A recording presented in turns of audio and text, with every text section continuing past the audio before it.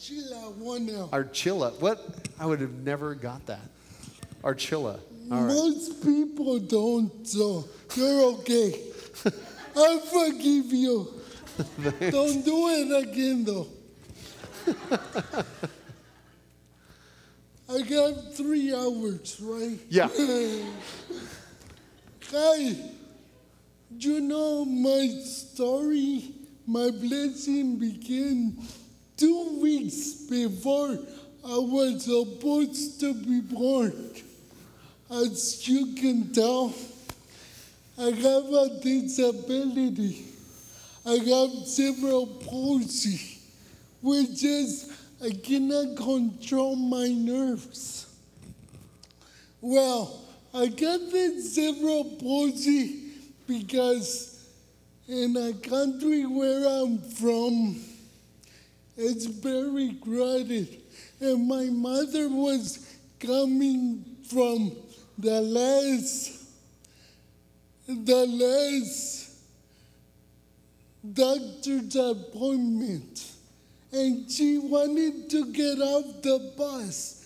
But the bus driver didn't see her getting off the bus. So she took one step out and the bus took off. She's 8.5 months pregnant. Her stomach hit the pavement, hitting me in my head and her stomach. I didn't move for the next month and a half. It was almost 10 months when I came out. I didn't want to come out. But you see, when I was born, the cord was around my neck.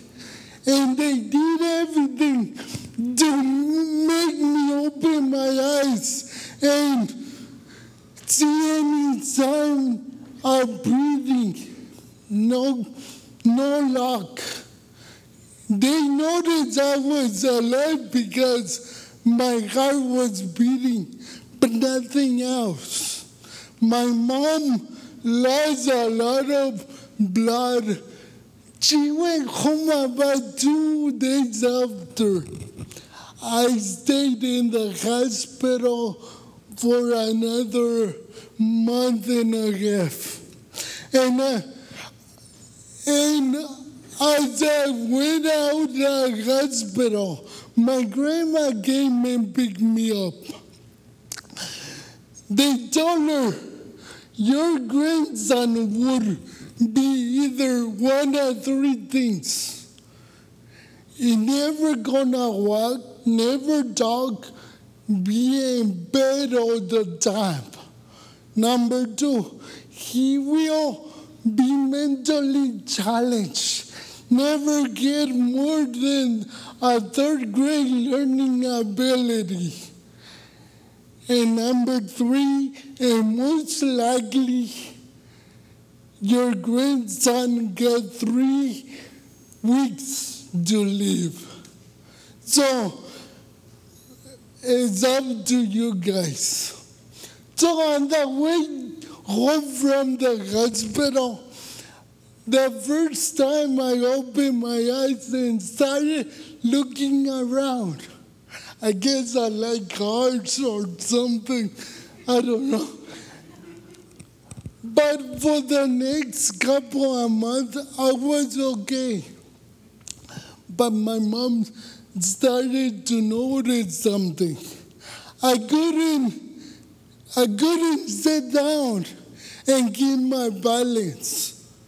And from that point on, my mom noticed something more and more. And my dad, who wasn't in the country when I was born, he was so proud of having a man as a son. You see, my dad was one of those military guys that is a man's man. So when he found out that I was gonna be born, he said, I'm gonna take this guy everywhere. He's gonna be like me. My dad is a drunk.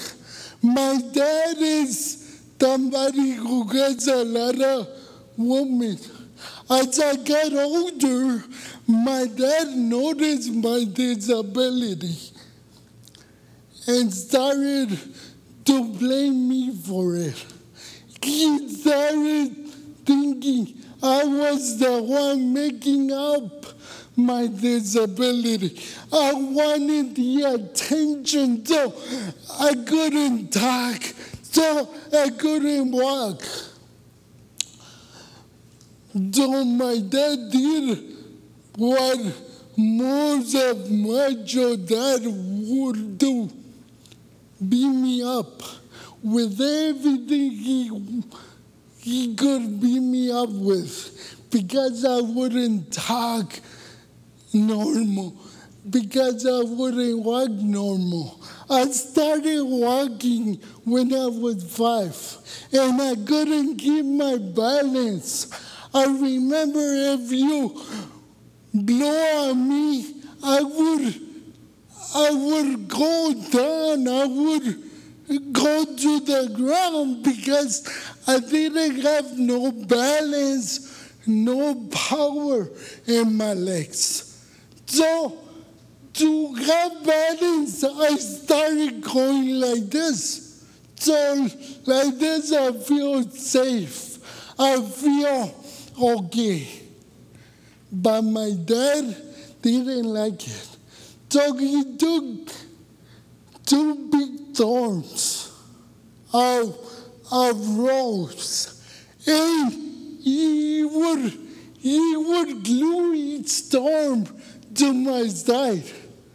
So when I went like this, a thorn will go into my flesh, and I didn't do it.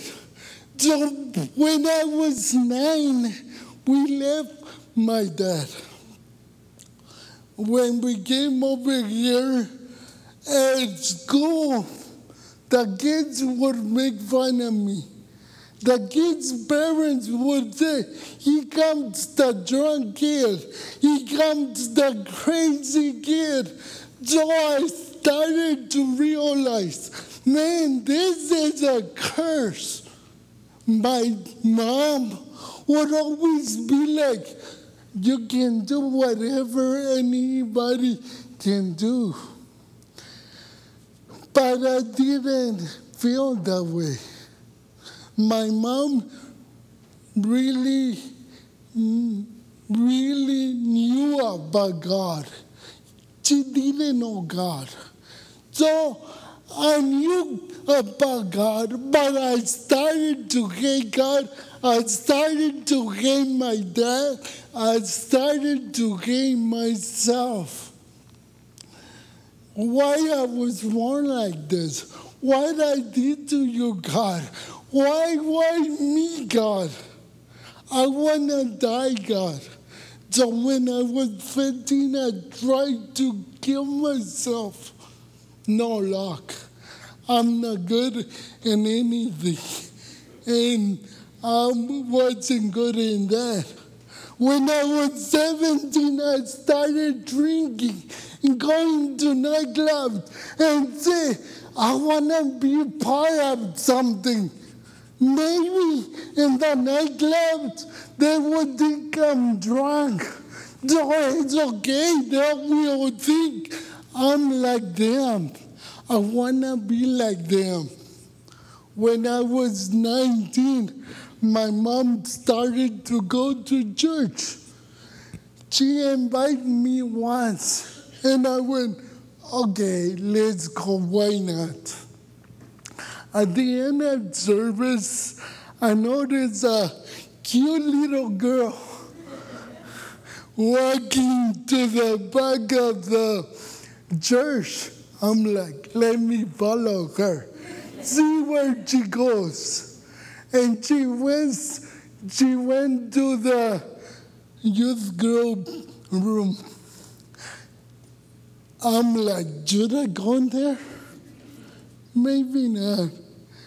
But something in me go like, you want to talk to her? Go in there. Okay, I went in there. And for the first time, somebody met me with a hug and a kiss. And I'm like, man, I like this. I like feeling part of something. 2 weeks after that, I went to the camp. I'm trying to get to know that girl. But God is like, no. I'm going to use the camp for you to know me. So Saturday night, we were all in the campfire. We were all singing. And the pastor's like, let me pray for every one of us. And we got in line. And he started praying for me. And I started crying. I felt so relieved. I felt like I have won the lotto. I felt like I could fly. Since that time, God has worked on me. 5 years later, God's like, I want you to serve me. I want you to preach my word. I'm like, they wouldn't understand me. And God gave me this verse. Oh man, a book. Exodus 4:10. When God told to Moses, don't tell me you cannot talk, because I was the one who made the blind. I was the one who made the deaf. I will be with you. And God was saying to me, I will be with you. And my pastor, my youth pastor's like, you know what? Don't worry about it. If God is calling you, that's awesome. I'm like, why? Because people, even though they may not understand you, they need to pay attention to you. Even though they may not understand a word you're saying. And since then, God has used me. Last year, I went back and forgave my father. We have a relationship now. I told him about Christ. And you know, my curse, that was my voice. It's the biggest blessing in my life. You know, people tell me, hey, would you want God to heal you? Yes, but then God wouldn't use me the same way. You see, my disability is God's ability to do His perfect work through me. I'm not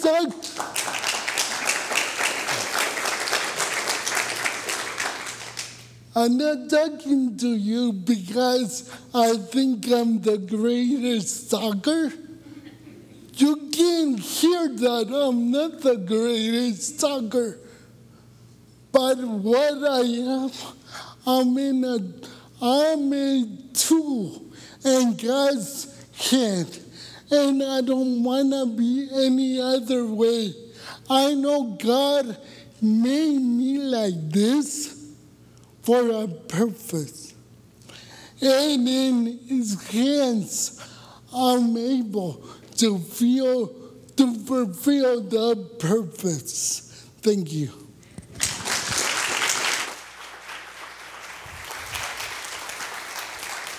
Now, Art, hold on just a minute, Art.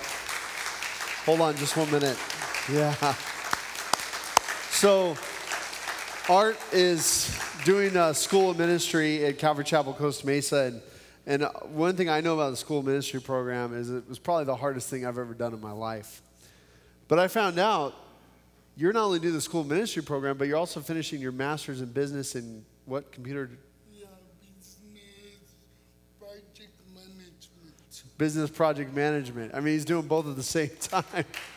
Now, I don't say that to boast in art, but the scriptures tell us in Corinthians that God chose the weak things of the world to bring down the strong. He chooses the simple to shame the wise. So I just think that you are the scriptures alive. And I don't even know how I'm going to do a sermon after that. But all right, God bless you. Thank you.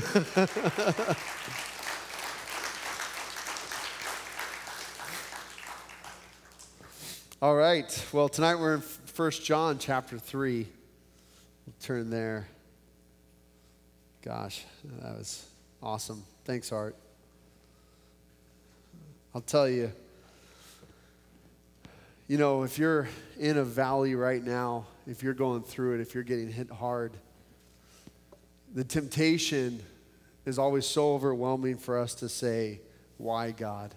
Why would you do this to me? I just want out of it. But the scriptures really teach us that God is doing something in us. He's using every situation to conform us to his likeness. So the question is, Lord, what do you want me to do in this time? How do you want me to bring glory to you? That's what I see in art. So I'm having a hard time right now. All right, 1 John chapter 3, verse 1. See what kind of love the Father has given to us, that we should be called children of God, and so we are. The reason why the world does not know us is that it did not know him. Beloved, we are God's children now, and what we will be has not yet appeared. But we know that when he appears, we shall be like him, because we shall see him as he is. And everyone who thus hopes in him purifies himself as he is pure. Verse 4, everyone who makes a practice of sinning also practices lawlessness. Sin is lawlessness. You know that he appeared in order to take away the sins, and in him there is no sin. No one who abides in him keeps on sinning. No one who keeps on sinning has either seen him or known him. Little children, let no one deceive you. Whoever practices righteousness is righteous, as he is righteous. Whoever makes a practice of sinning is of the devil. For the devil has been sinning from the beginning. The reason the Son of God appeared was to destroy the works of the devil. No one born of God makes a practice of sinning, for God's seed abides in him, and he cannot keep on sinning because he has been born of God. By this it is evident who are the children of God and who are the children of the devil. Whoever does not practice righteousness is not of God, nor is the one who does not love his brother. Lord God, Father, we just pray right now that you teach us your word. Lord, we ask that you'd help us to understand it, and we ask that you'd help us to apply it to our lives, Lord. God, I pray for each and every one of us that we came in to this church building one way. I pray, God, we'd leave changed. Every time we hear your word, God, I pray that it would just change us, make us more and more like you. We give this time to you now in Jesus' name. Amen. Well, it was June something, 2000. Let's see, it was 2002, June. I was just getting ready to leave to go river rafting. And we were going to go do some kind of tricky rapids. And I was really excited. I'm a bit of a thrill seeker. In fact, that's why my wife and I are perfect for each other. She's the exact opposite. She's like, well, it's safe over here. And I'm like, yes, that's why we need to go over here. And so I'm pretty sure I'm still alive to this day because of my wife. So I left to go river rafting, and I'm on my way up there. And the night before, my wife had given me some news, and it was messing with my mind, the news that she had given me. I'd gotten home from church, And I happened to get home late that night, and she's like, are you going to be home early? Yeah, I'll be home early because I got something to tell you. I'm like, okay, I'll be there. Well, one of our youth workers got in a car accident. I went and helped him out, so of course I got home late, and it was a normal thing for Dave Johnson to be home late from church. But she waited up for me, and she gave me a coffee mug and a card. And the coffee mug said, "I love you, Daddy." And I was like, wait a minute, what? Are you telling me? Serious? And she's like, yeah, I'm pregnant. I'm like, whoa! I was so excited. And so the next day, I'm just high as a kite, leaving for river rafting. And now I start thinking, what if I die? Right? Those are the things you start thinking about. Like, wait a minute, what's going to happen? So I was like, oh, just get that stuff out of your head, Dave. As soon as we launched the boat, we go down the first rapid, and we got hit with this lateral wave, and the whole boat flips, and it was a mess. And then the boat after us flipped, and the boat after them flipped. We all flipped. And then it was just this mess cleaning it up. Somehow I find myself standing on a boat, trying to jump to another boat that's lodged against some rocks, and then get out of there in time before I get pinned against some rocks. And I think while I'm doing this, Lord God, I need your help because I don't want to die. But I'll tell you, when I saw Elise Kayla born on February 5th, 2013, something happened to me that was absolutely incredible.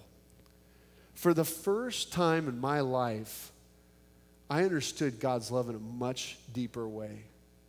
There was this little baby, and this little baby that I saw, I just loved. From the moment I saw her head, I just loved her. I know it sounds kind of gross, but, and I just was in love, and I've been in love with her ever since. John, in finishing from chapter 2, he said, "If you know that he is righteous, you may be sure that everyone who practices righteousness has been born of him." I think he pauses for a minute to contemplate the love of God. The love that God has lavished upon us. See what kind of love? Behold. The word there is behold or see, and it means just grab hold of it with your eyes, ponder it. And of course, we can't really look at it, so the idea is that you would think about it, that you would contemplate how much God loves you. So much so to send Jesus Christ, his son, to die in your place on that cross. For God so loved the world that he gave his only begotten Son, that whoever believes in him shall not perish, but have life everlasting. God loves us so much. Not just enough to die for us, but to actually transform us, to conform us more and more to his likeness, and then to call us children, to adopt us as his very own. Some of you know what adoption is, and some of you have actually gone through the process of adoption, and you've adopted, and you're more familiar with it than I am. I'm only familiar with adoption from people I know who have been adopted, or people who have adopted. But here's what I know about adoption. Adoption is to take something that's not yours, someone who is not yours, who doesn't belong to you, who you have no value or investment in, and to make them your own, and to consider them as your own, and to invest in them and to love them as your own. That's adoption. And that's exactly what Jesus Christ did by paying that price for us on the cross and imputing his righteousness to us, putting his righteousness upon us, is he allows us to be adopted by God the Father.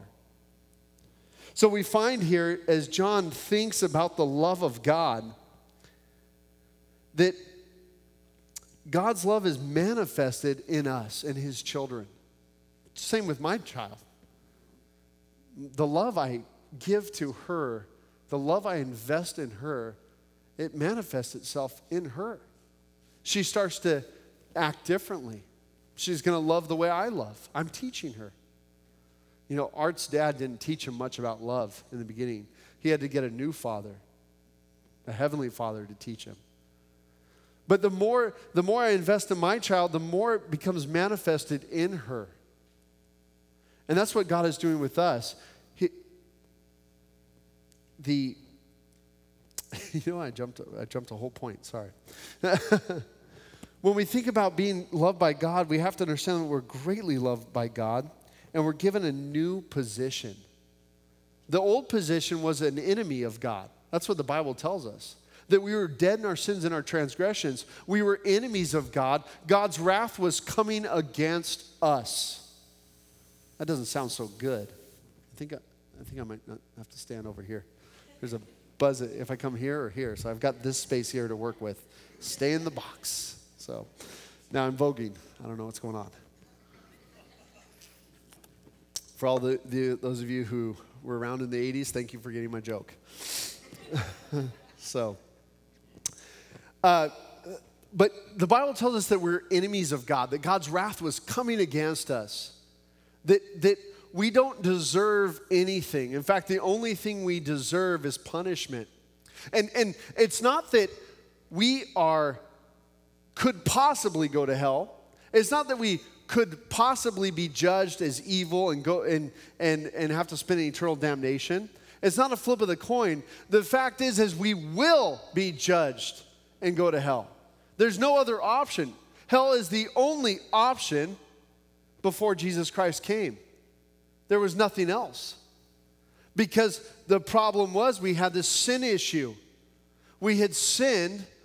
We had broken the laws of an eternal, infinite God, a creator. Well, praise God that God is a loving God.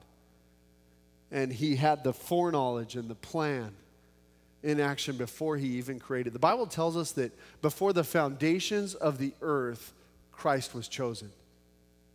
I mean, think about that for a minute. God loved you before you were even ever a thought in your parents' minds. God loved you before he even created the earth. God loved. John, contemplating this, see what love. Behold this love that the Father has lavished upon us. Not only do we receive a new position as children of God, heirs with Christ, the Bible says, co-heirs with Christ, but we're also a new person, the Bible tells us. In 2 Corinthians 5:17, it says, therefore, if anyone is in Christ, he is a new creation. The old has passed away, and behold, the new has come. This love that God has lavished upon us through Jesus Christ, our Lord, changes our position, and it changes us as people. And we become new creations, no longer bound and chained to sin, no longer bound by religious practice, but now set free to love God. Galatians 6:15, Paul is correcting the Galatian church or actually warning them and correcting them at the same time about a heresy that had crept into the church. Heresy is that doctrine which goes against the Scriptures. It's a teaching that is not right according to the Scriptures.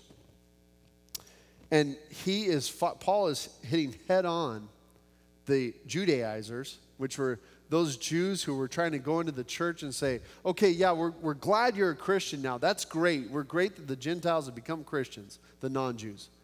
But now you've got to start practicing all the law. You've got to go get circumcised. You've got to go get ready for the temple worship, and you've got to prepare for sacrifices and do all the ritual cleanings, and you've got to do all this stuff now. And Paul says this in correcting. He says, for neither circumcision counts for anything, nor uncircumcision, but a new creation. That's what matters to God. You being a new creation in Christ Jesus. God did not give you life through Jesus Christ for you to be circumcised or for you to be religious. He gave you life that you would be a new creation in him. Someone who's in relationship with him. Look at verses 2-3 with me for a minute here. It says, beloved, we are God's children now, and what we will be has not yet appeared, but we know that when he appears, we shall be like him because we shall see him as he is. And everyone who thus hopes in him purifies himself as he is pure. Think about this for a minute. God has an end goal for you. There's a purpose that you're moving towards. And that purpose is to be like Christ. Here's what I know about Dave Johnson. If I compare myself to Christ, I don't even think I'd make it onto the map. Nope, I'm not even there. I know I am not even close to Christ. And every time my sin nature pops up, every time I get frustrated with my kids or when I'm being asked to do some chore around the house or whatever the case is, I know, all right, how would Christ respond? Okay. I know when I'm challenged to love people that are really unlovely at that moment. You guys know what I'm talking about. In fact, you're thinking about somebody, right? No. But when I'm being challenged to forgive or to love, man, am I confronted by my sin nature. Because it's so hard to live like Christ. And John tells us, don't worry. Chillax for a minute. Take it easy. Because Christ isn't finished with you. He's doing this work as you live out in him. Because we know that when he appears, we shall be like him. Because we'll see him as he is. It's interesting because while we live out life on this earth, we will continue to persevere through. We will continue to strive to be like him more and more, challenged. But John tells us that when we see him, his work is finished in us. I don't know if you've ever thought about this. I've thought about this a lot. That when Christ returns, and when God establishes the new heavens and the new earth, and we're with God in eternity, God doesn't take away our will or our desire or anything like that. We're still people. We're still free, moral beings. We can still make choices. We've been given a new body. That's one of the differences. But our soul is still our soul, the Bible tells us. But we no longer have this desire to sin anymore. It's gone in us. The work is finished. We've seen Christ, and it's done. I'm looking forward to that day. Amen? I'm looking forward to that day when I won't desire sin anymore. So we'll be like him when he appears. We've been given a new purpose. John has been talking about this purpose over and over, and we see it all throughout this passage, to abide in him. In 1 John, this theme keeps coming up: abide in him, live in him, make choices in him. Everything you do, as you walk, as you move, when you're at work, whatever you're doing, how you parent, how you are as a husband or a wife, abide in him. Live in Christ. Every decision is in Christ. You know, there's a temptation, and I don't think this is from the Lord at all. I think this is from the enemy. Maybe it's even from ourselves. Maybe it's just something that we because we're delusional by nature, we buy into. And what that is I saw you laughing when I said delusional by nature. Sorry. So I came to church and you're calling me delusional? Anyway. But there's something we buy into. We say a sinner's prayer. We say, Lord Jesus, I need you. I need what you did for me on that cross. Forgive me of my sin. And we started this new relationship with Jesus Christ. And we begin to walk in him. And there's a zealousness, there's a fervency, there's a passion when we come to Jesus Christ and make him our Lord and Savior. We are excited. We get into the Word. I don't know about you, but when I first gave my life to Christ, I couldn't stop reading it. It was like I couldn't get enough of the Word of God. It was this insatiable thirst for it. But then time sets in. Church life sets in. I don't know what it is, but whatever it is, it sets in, and that fervency drops off, that desire to be more and more like Christ.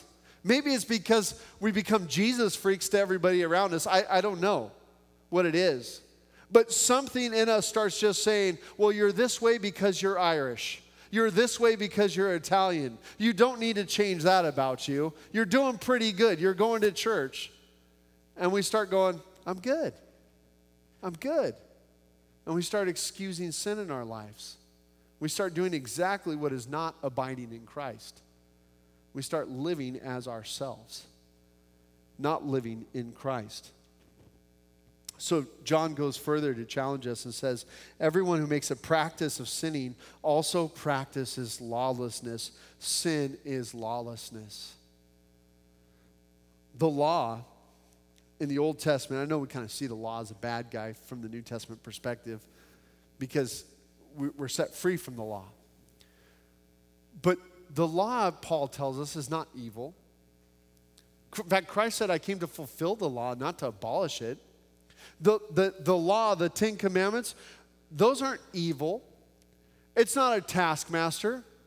In fact, it's from God. By nature, it's who God is. It's his standard of purity. So it's not evil, but man, do we make it evil. We start calling good bad and bad good. And we find out that there's this war going on within us, that the good we want to do, as Paul says it, isn't what we do, but it's the evil that we don't want to do that we do. Because sin seizing that opportunity to us and it entices us and we can't, I got to have that. I got to do it. And so lawlessness is not of God. If we're going to claim to be of God, if we're going to claim to be in Jesus Christ, lawlessness would not be an attribute that you are in Christ. Rather, righteousness. That's the attribute. Now, we're not under the law as far as the formality of it. We're not under the law as far as being judged by it anymore. When we go before the Lord, it won't be, well, let's see, did you? Okay, you sinned here, you sinned here, you sinned here. No, it's not going to be like that. Because the Bible tells us that Christ steps up at that moment. He is our defender, our great shield. We talked about that in chapter 1. Christ steps up and said, no, my blood covers this one. Our name is written in the book of life. So that's where the law doesn't apply to us anymore. But then more than that, the Bible says that God put his Spirit in our hearts. He's given us his Holy Spirit. And this is prophesied back in Ezekiel when God says a time is coming. And by the way, I'm paraphrasing this. A time is coming where I'll remove that heart of stone and put in the heart of flesh. And my law will be upon their hearts. It'll be motivated from inside to be righteous, to want to please God, to desire to, because God is holy, I want to be holy. Now, I know there's been some talk about we want to please God because of happiness or whatever. I didn't read the whole thing this week, and maybe you've heard that, but listen, that's an absolute heresy. Just throw that stuff out if you heard that this week. The statement about God wants us to be happy ultimately. And no, listen, God wants to have eternity with you. God wants to have a relationship with you.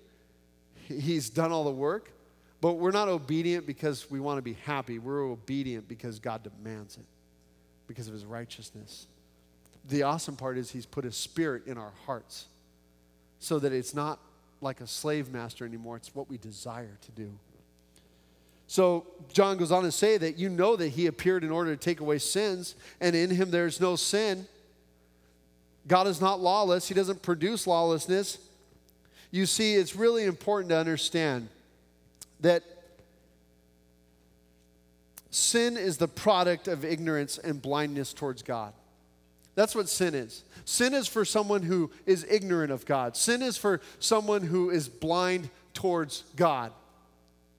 Those who have eyes to see, ears to hear, and are in relationship with God are no longer ignorant to God's expectations, to his standards. They're no longer blind towards that which brings life versus that which brings death.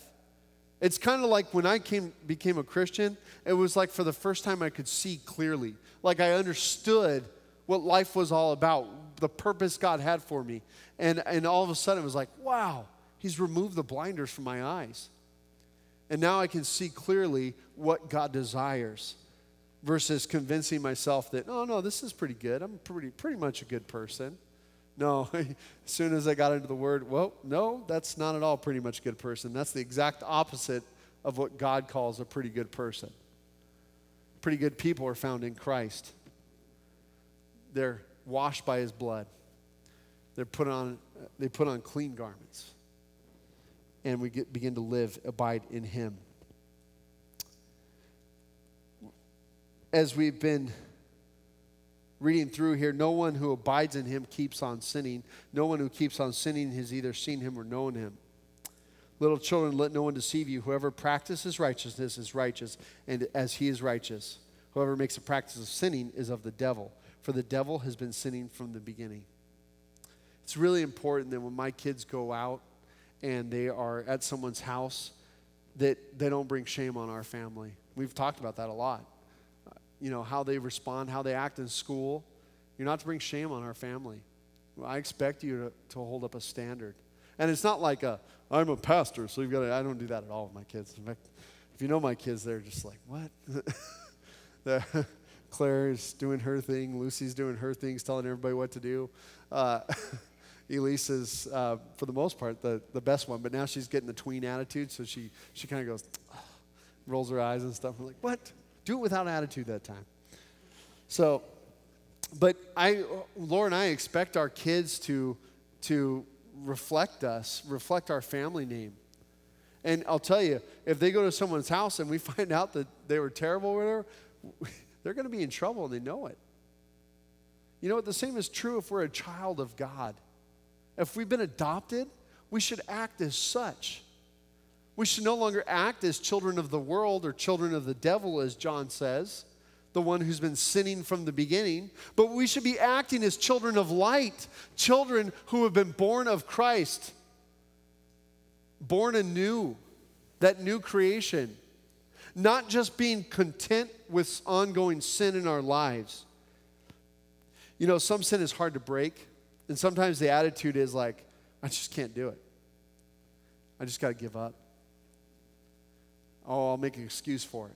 I'll do this. Well, it's okay if we do if we think this way, or it's okay, for single couples. Well, we're pretty much married, right? We're intending on being married. For men, it's like, well, it's just things aren't going as well with my wife as they should be going. So it's okay if I look online at things I shouldn't look at. Whatever your justification for sin is.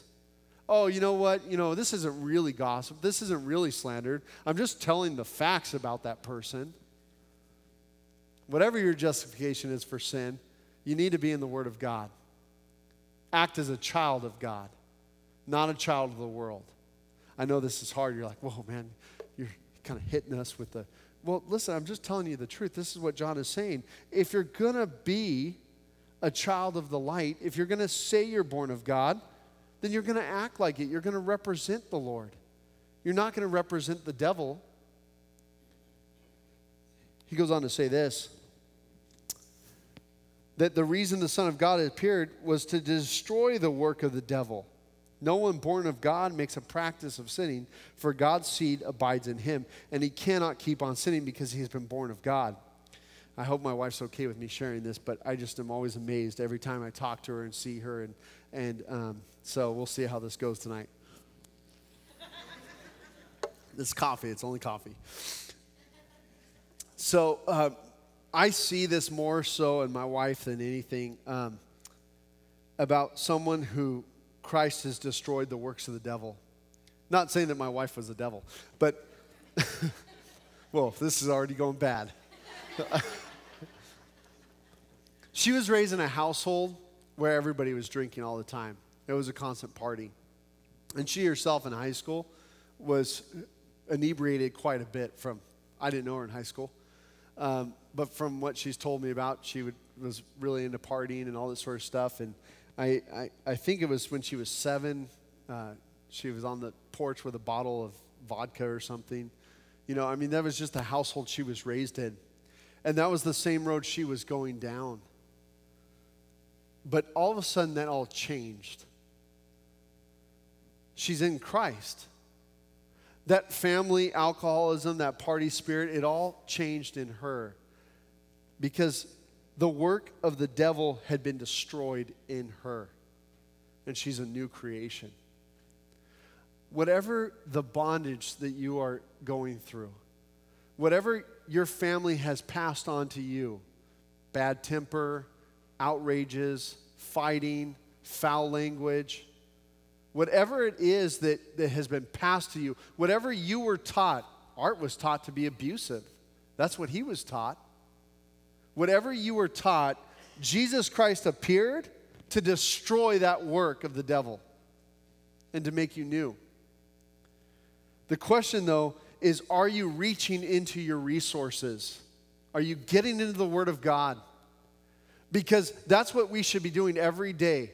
All of us is getting into the Word of God. All right, Lord, how can I be more like you?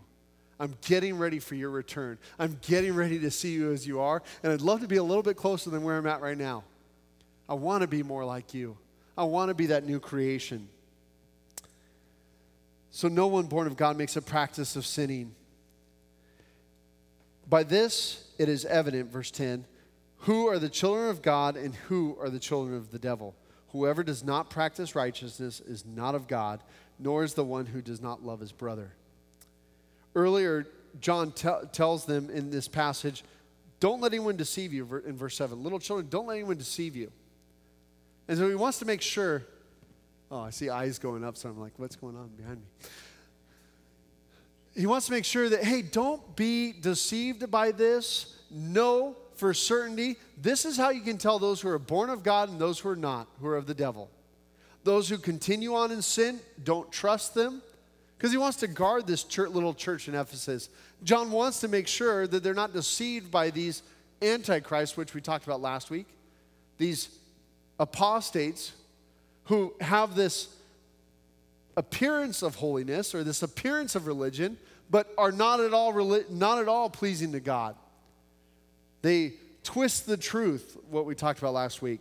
So here's the fruit check. This is how you can see the fruit.